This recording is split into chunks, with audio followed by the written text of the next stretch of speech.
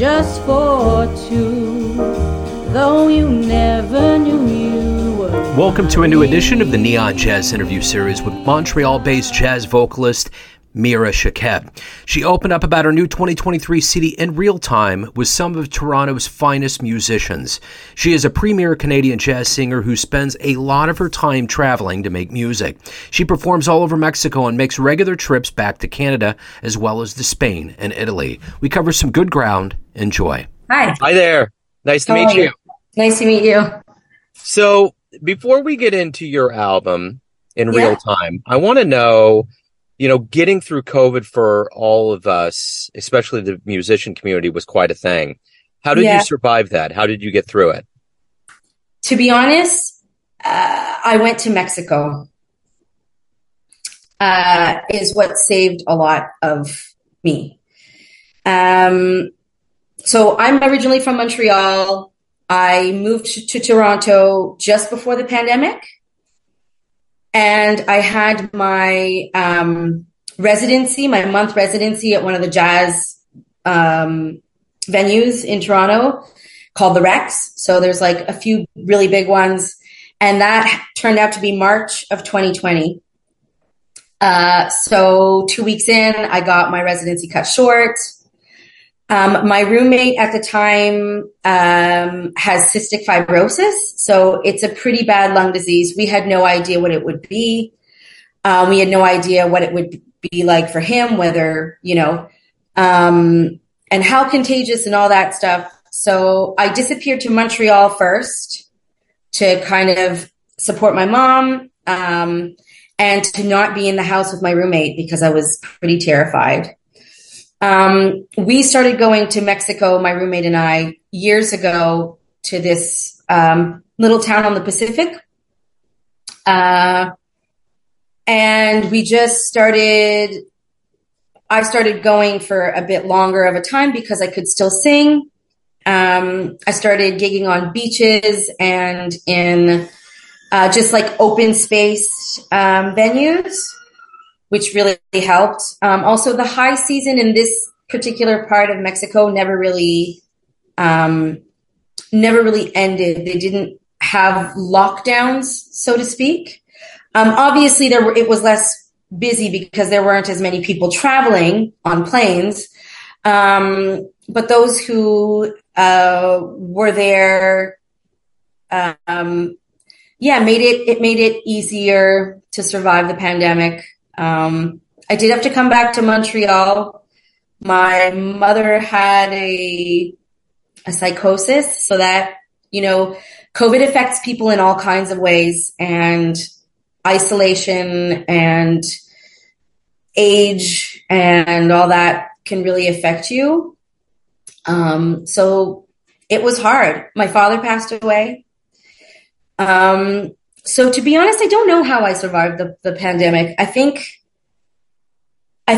we're all just going to, I know for me, especially because I'm just releasing an album and the idea of the album, the whole thing came about during the pandemic. So making it, getting it done, seeing it to fruition kind of makes you put the rest of the stuff on the back burner, which is okay.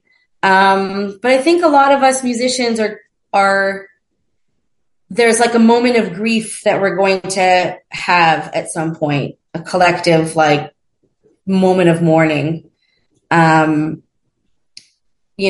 it was really hard for a lot of us, especially when you're a creative. If you can't do the thing that you're the best, like that's what you do best, it was incredibly difficult. But here we are. Yeah, we survived. So talk to me a little bit about how it feels to have this come out, the chance of live music, the world's opening up. How does it feel? It feels amazing. I mean, I'm not going to lie that big crowds are still kind of overwhelming. Just me, even as a spectator, to go through them. I'm from Montreal. We have the Jazz Fest. Last year was the first year that they had it kind of back, and it was a bit more back to normal, but people were still very trepidatious. But I think that with things going back to some kind of normal,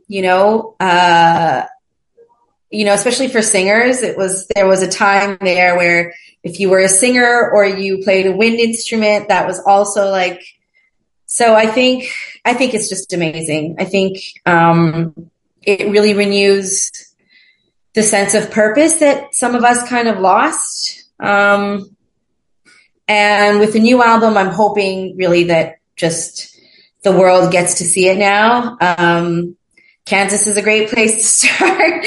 And yeah, I'm really just so happy that we can travel again and that we can go and experience live music. I really think that it heals the world.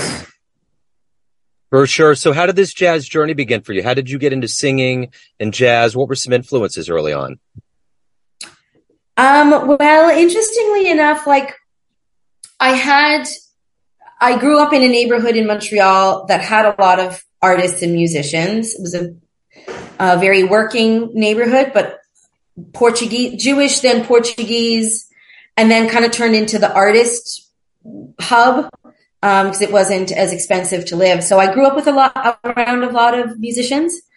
And I started watching musicals when I was younger and then started noticing that the songs that say Ella was singing or another singer was singing were those songs just sung by white actresses. And with the jazz voice bringing it a complete different timbre and energy. And then I discovered, like Billie Holiday and Angst and all of that. And then the depth of horn players that also take those songs and turn them into different songs. I came into realizing that I like scatting, that I know, I like imitating the horns, and that turned into being able to improvise and just kind of flowing with that.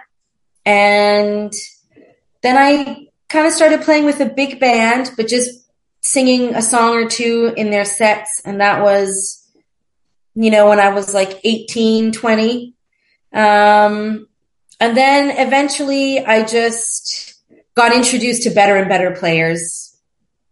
And I think that is the key to knowing jazz, discovering it, and developing it, is meeting players that push you to another limit, another level each time, and I'm still learning. Every time I trade with musicians from different places in the world, it's different. And it keeps me into jazz, definitely. So what was the first live show you saw that really blew you away? Oof, the first live show I saw that really blew me away. Holy cow, I wouldn't even remember. I mean, I grew up with the Jazz Fest. So I remember seeing like Buena Vista Social Club.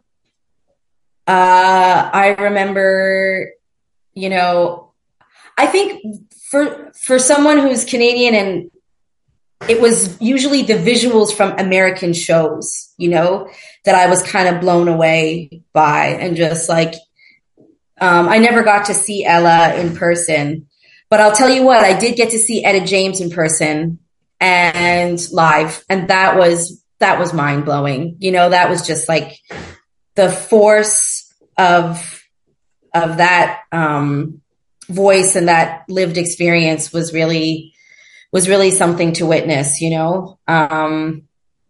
yeah, that was probably like one of the first that blew me away. But I started watching live shows just very, very young and getting inspired by, ladies like Mira Portuondo, and seeing just, owning that calling. So what do you like the best about being a professional musician? What is it that you look forward to the most in this process?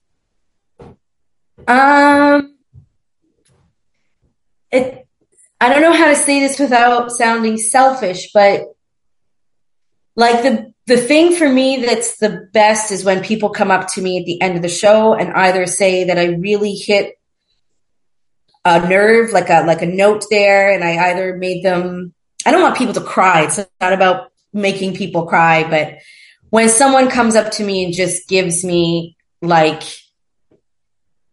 very well put together words about my performance, and even just seeing people in the crowd really loving it, that's all that really matters. And also, I think it's Sarah Vaughan. She had this expression, or she said something like, you know, when I'm singing, misery could be sitting on my shoulder and I wouldn't even know it was there. And so it's a bit two-sided. Like one side is, I really feel like it doesn't matter what's happening in my world, in the world, in anybody's world. When I'm performing and when we go into making music and performing it for people, we're going into a share mode and hopefully like a upload, download mode where it's really about sharing the experience. Like and through that, you know, it's nice to get known and it's nice to get famous, quote unquote, but it's never about, if you're a real musician, in my opinion, it's never about the fame or the glory or any of that. It's about doing something that you feel is good enough and important, and having other people validate that it is good enough and still important. Otherwise, I wouldn't do it. You know, I wouldn't, it's a lot. It takes a lot to constantly kind of put yourself out there. Absolutely. Well, let's get to the essence of you. Everyone has a perception of you, family, friends, fans, but ultimately you live your life. What's your perception of you? Who do you think you are? Ooh, that's a good question. I think first of all, like you kind of hit it on the head. Everyone, who you think you are is not who everybody else thinks you are. I think I'm a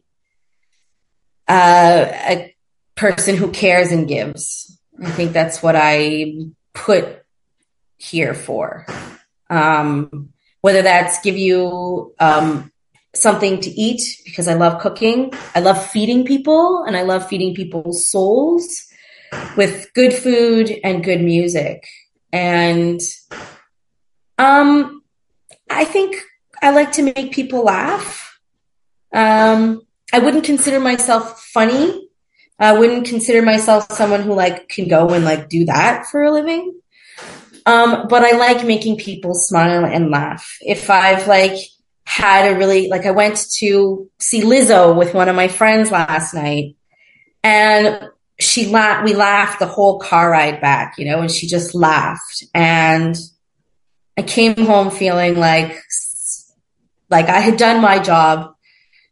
She wasn't in too good of a place when we started out the night. She was stressed out. She wasn't too good. And by the end, she was lighter.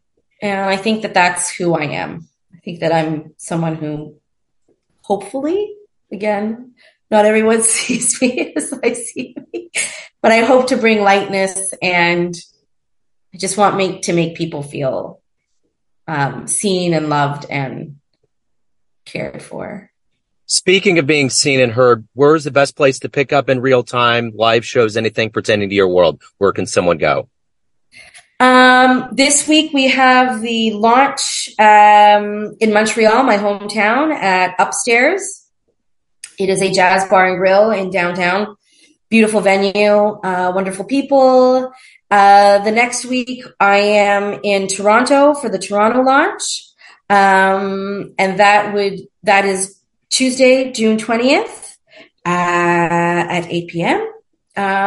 It's going to be a different format. I think we're going to have a bit of a listening party first, and then have some live portions of it.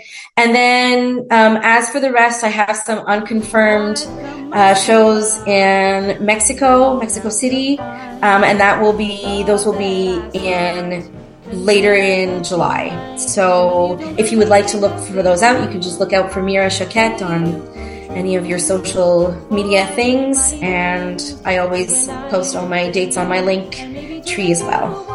Excellent. Mira, thank you for opening up. Thanks for your time today. I really appreciate it. Thank you so much for having me, Joe. It was really, really a pleasure to talking to you. Thanks for listening and tuning into another Neon Jazz interview. We give you a bit of insight into the finest players and minds in Mexico, Montreal, Kansas City, and spots all over the world, giving fans all that jazz. Thanks to Mira for her time, music, and story. If you want to hear more Neon Jazz interviews, you can find us on Spotify and Apple Podcasts. Subscribe to us at YouTube, and for everything Neon Jazz, go to theneonjazz.blogspot.com. Until next time, enjoy the jazz, my friends.